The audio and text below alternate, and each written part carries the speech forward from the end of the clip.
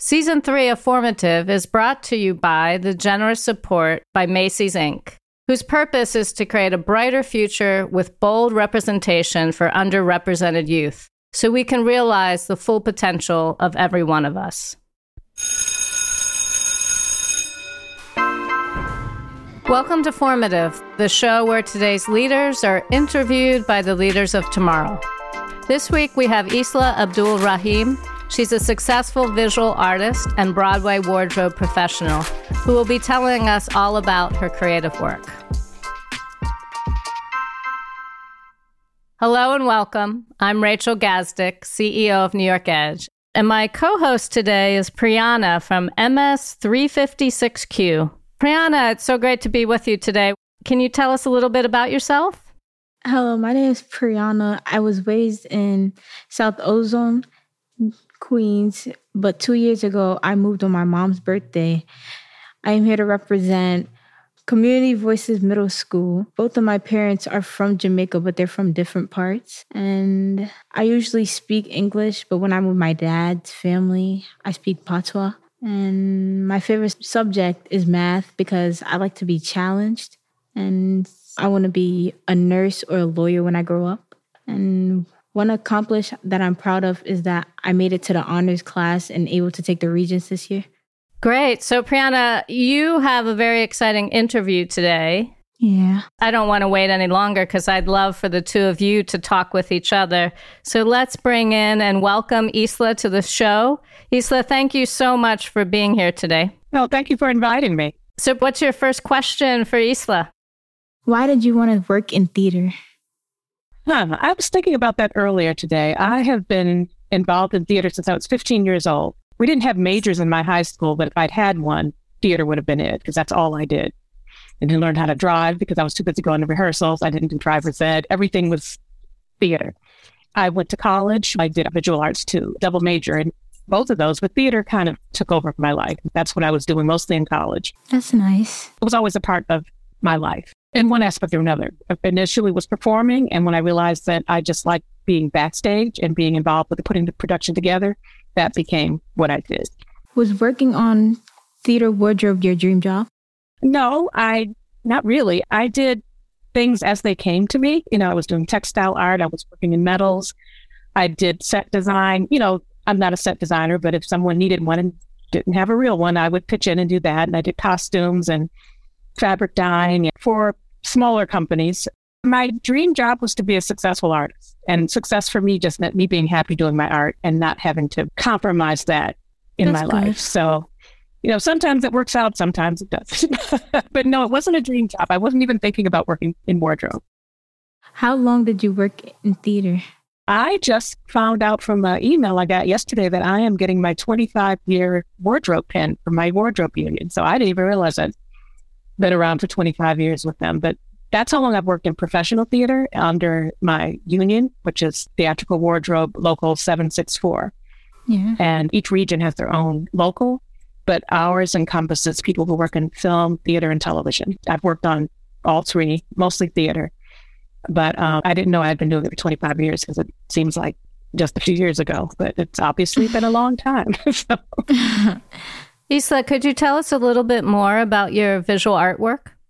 Yeah, I work in paper, a lot cast paper. I was doing textile dyeing and fabrication, and most of my work winds up being something someone else needs for a project they're doing. Like I've done masks and puppets for other people's productions. I've done props for documentary films. They're my design in collaboration with the director, but in recent years, time being a factor, that's mostly how I express what I'm doing. And when I have time, I paint a little bit and work in metal, jewelry design and jewelry fabrication. But whatever I can do, whatever I can squeeze it in.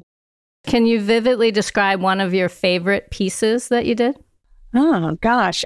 I will describe to something that I'm hoping to see. It's sculptural, but it's basically a prop piece for my friend's documentary on the history of lynching in America. And there are tree stumps that symbolize where people were, people will stand and speak from those tree stumps, giving voice to the people who did not survive that action. So that means a lot to me because she's been working on this for a very long time, and I was really grateful to have an integral part in the design of her work. I'm looking forward to seeing that. What's your strengths and weaknesses? My strength is that I like to figure things out. I like to work out a problem. And I find that is like the epicenter of my creative juice, per se. I mean, that's what gets me excited about working on something and solving a problem. And my weakness is lack of patience with myself. I can be very impatient and grumpy and probably not very pleasant to be around when I'm actually working on something. So generally I work by myself, which is a good thing for other people. Same here. Who inspired you when growing up and why? Well, my parents, actually. My father was a woodworker. He's somebody who was like, just figure things out. You know, he liked breaking things down and putting them back together. And I kind of learned by either helping, watching him. And my mother, we'd go to the art supply store all the time. And we would have projects that she either found somewhere or something that we were always making something in my house. So them. And then one of my first theater teachers in high school was dynamic. She was a graduate of Carnegie Mellon, and she came to our high school and really treated the students like we were in a professional theater company. So we were taught things that they weren't learning in other high school theater classes. I've never forgotten her. She was not much older than we were, so that might have helped. But she was very dynamic, and she really broadened our horizons theatrically. So I enjoyed her. I always think of her when I'm working somewhere. That's nice. What is your work routine on a daily basis? I'm retired now, so it's whatever happens. But when I was working, the last job I had on Broadway, I'm a day person, and, you know, Broadway shows happen at night. So when I was dressing actors and working evenings, that was difficult for me because by 8 o'clock, I'm kind of getting drowsy, but the show's not over till 11, so I have to stay awake. I transitioned to working in the daytime, and I love that. I was in the theater before anybody else, just me and the cleaning staff usually at 8:30 in the morning. So I had a couple of hours of solitude to fix something.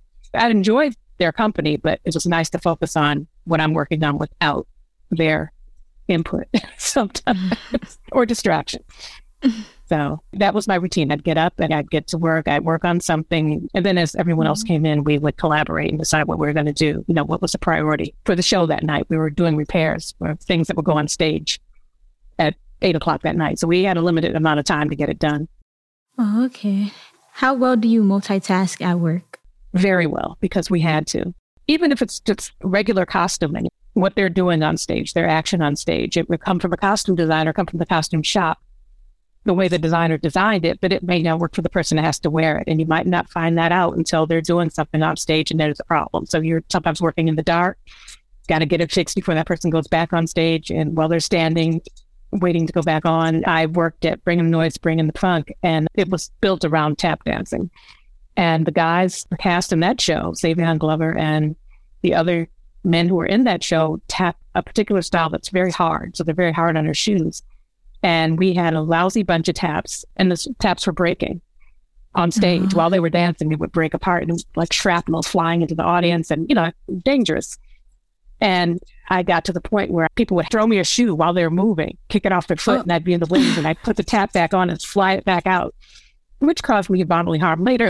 At the time, I thought, you know, I'm doing many things at once because it's a lot. You can't sit and don't have a lot of time. And even when you work during the daytime, like I said, if the Rhinoceros and Lion King broke, they expected that back on stage at 8 o'clock that night. So whatever happened, you had to have it up and ready, at least usable, even if the final repair hadn't happened. It had to be in a shape that it wouldn't injure the person using it or anybody else on stage or look bad when it got out there. Do you sometimes feel embarrassed or you feel bad for that? Sometimes it's exasperated because, you know, if you'd had another hour, you could have done it better. Sometimes you just hold your breath and cross your fingers and hope it was going to be all right and you wouldn't hear about it later. That's most nights. What happens when you mess up or make a mistake at work? Oh, not good things. If it's something that only a few people know about, it's okay. You can get back to it the next day. Like if it's something that will fall apart on stage and then the producers and the stage managers and the higher up people in the offices who are just panicking, then they will. And on Broadway, there's a show report. So there are several stage managers, usually if it's a big show, and they're watching everything. They're on headset. They're monitoring everything and taking care of the actors, taking care of everything happening. And they notate when things don't work because they have to. You know, well, this fell apart on this at this time, and this is what happened. So it'll be written down in stone forever. You're not going to get blamed for it, but everybody knows what happened. So it just don't want that. It's just not a good feeling. You want it to work. And if it's not working just right, I mean, you can say, well, this is still a work in progress, but it's usable. Then it needs to be. You don't want to embarrass the person using it. You know, you don't want a costume to fall apart on somebody on stage. That's terrible. You don't want anybody to trip and fall over something that came undone. You don't want beads coming off of something because, like the last show I worked in, the stage is automated. There are people running the way the stage moves by computers. If a bead or something that shouldn't fall falls into that, it could get caught in the gear, and then that piece of equipment doesn't work. And a lot of people are mad. So you kind of want to keep your stuff, you know, keep it in order and not be the problem. It's not life or death. And that's what I would say, well, if nobody died, okay. But, you know, you don't want anybody to have a bad experience, not the person that came to see the show and not the person who's got to get through the night, you know. And if you can, like, if something is just not usable, you have to just say, well, we can't use this tonight. You got to work around it. That's never good, but it's better than it exploding. It's not exploding literally, but, you know, something going terribly wrong. That involves a lot of people because that's worse. Mm-hmm. So it's pressure. But, you know, once again, like I said, it's kind of exciting to problem solve. I don't even know who MacGyver is. That was so long ago.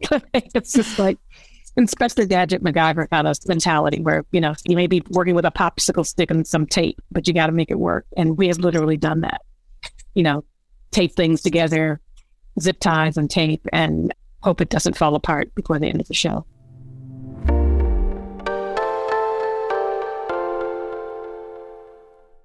What's your pet peeve about actors? Sometimes they can act like whiny, spoiled brats. That's unfortunate because I love actors. I have a lot of friends who are actors, and that's not everybody, but just when you're not in the mood to be bothered with somebody having a tantrum, there are some of those where people kind of, it's a me-focused art where, you know, you're your own instrument, you're your own everything. And sometimes that carries over beyond your role on stage. You know, everything is centered around that person in their mind. So I get it sometimes, but sometimes it's not pleasant. It's difficult to work with. But I have, you know, generally I've worked with really great people. They're not like, that's not the norm.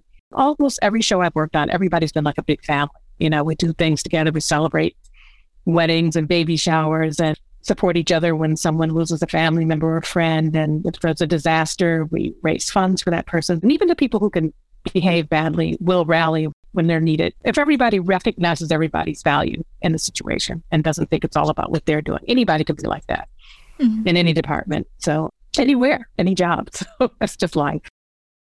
If you had the chance, would you do your job all over again? You know, I think I might, only because I learned so much. Every day was different. The research and design aspect of working, particularly in wardrobe and probably any aspect of theater, it's like you have a problem and you have to solve it, and you have to solve it in a limited period of time. And I love that.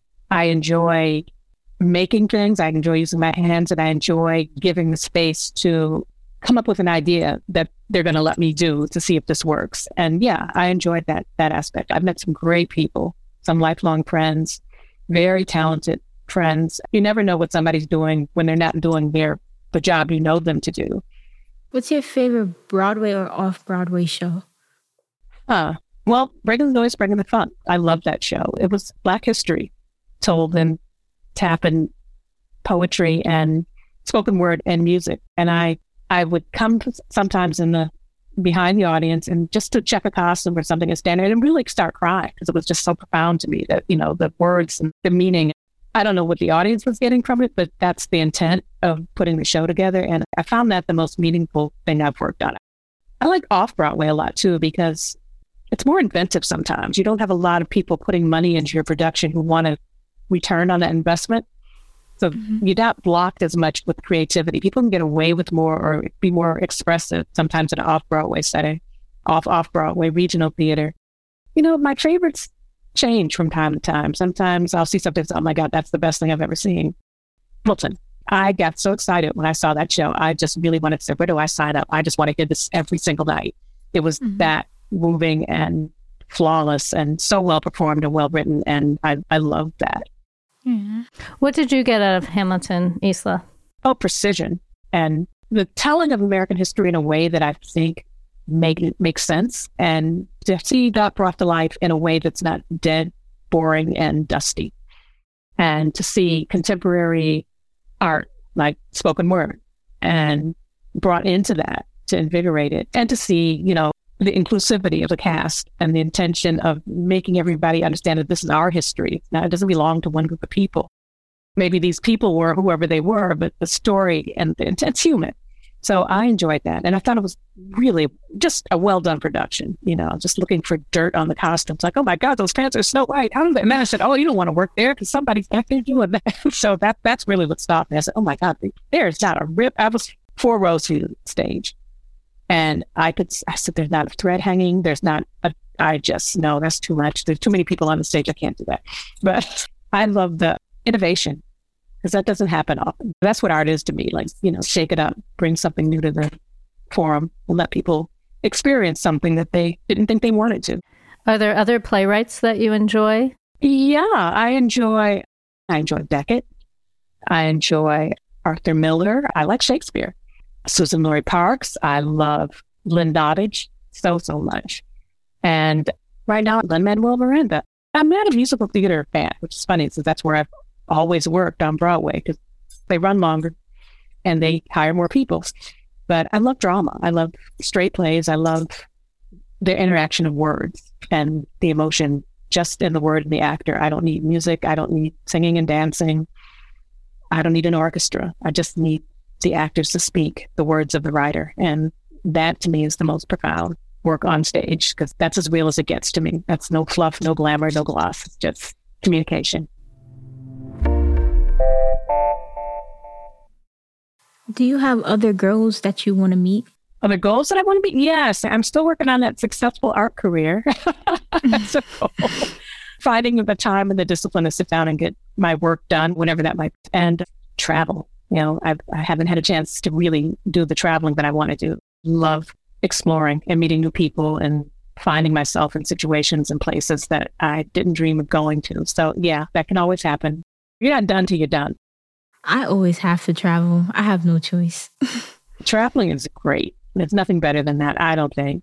Since my dad lives in Florida, I have to travel back and forth. What part of Florida? Orlando. Nice. Good for you. Mm-hmm. Mm-hmm. If you could visit anywhere in the world, where would you go?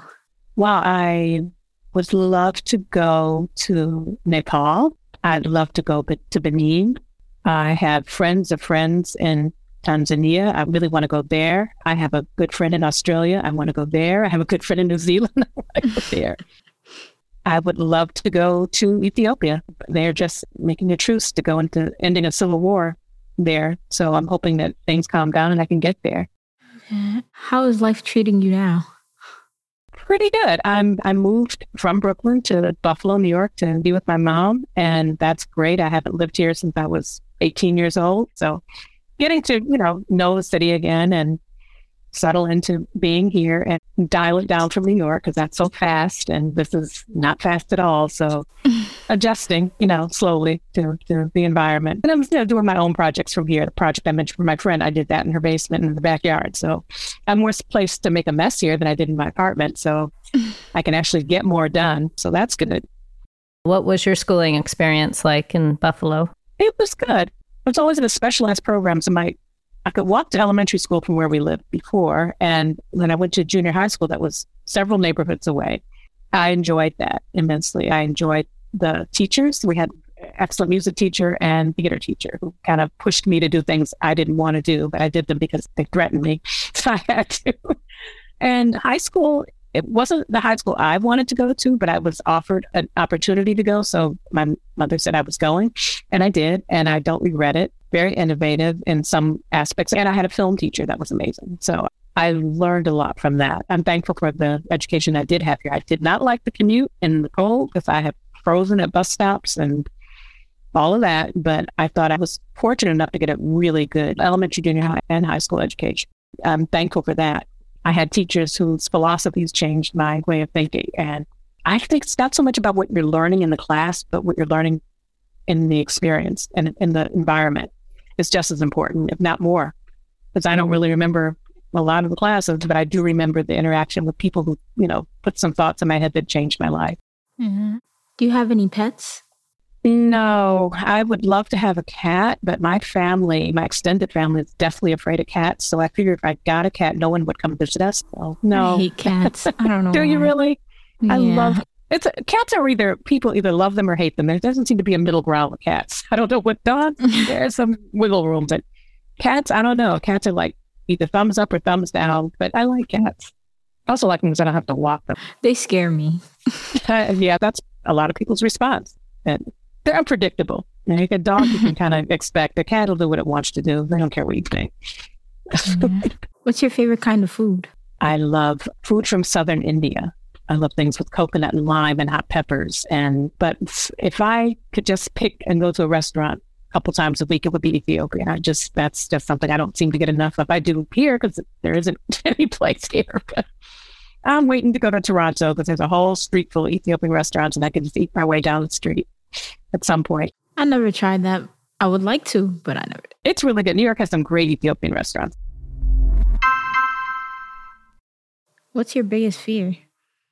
Wasting time, I guess. Just not making good use of my time. Not getting the things done that I want to get done for no particular reason other than I didn't do them. Not because I was busy doing something else or I was tired. Those are legitimate, but I just sat there and thought about it. I'm good at that. I'll think about things for decades. Not do them. So that's my biggest fear. That will go on too long and things won't get done. How would you like to make an impact on the world? I would like to create work that inspires people to think and to become better and to appreciate life, their own and others.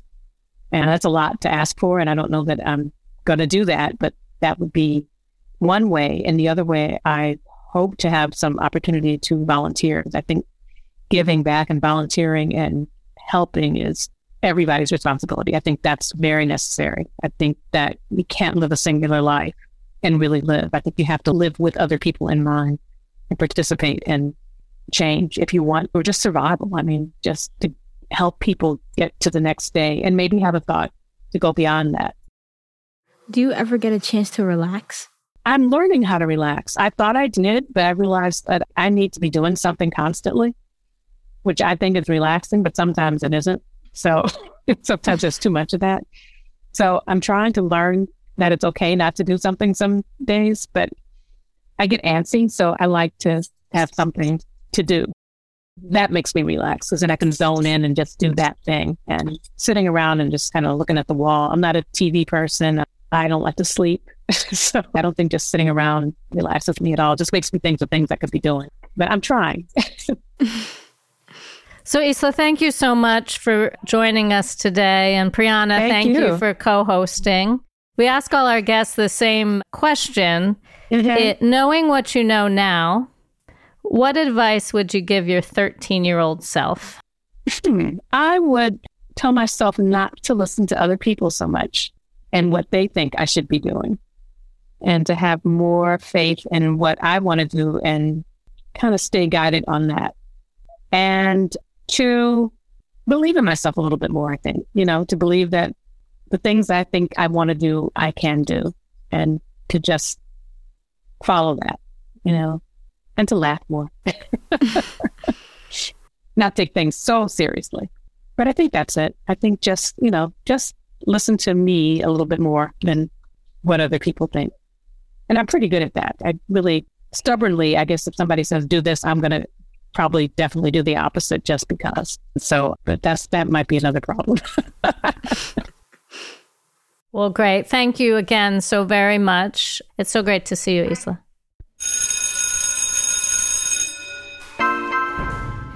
Thanks for listening to Formative, a production of New York Edge. I'm your host, Rachel Gazdick. My co-host today was Prianna from 356Q in Queens. She was assisted by Hannah Prescott Eberly. Season 3 of Formative is brought to you by the generous support by Macy's Inc. Our production partner for this series is Citizen Race Car. This episode was produced by Tasha A.F. Lemley. Post-production by Alex Brower. Original music by Garrett Tiedemann. Production management by Gabriella Montequin. Thanks to the whole team here at New York Edge for making this series possible. Never miss an episode of Formative by subscribing to the series at newyorkedge.org/formative or wherever you get your podcasts.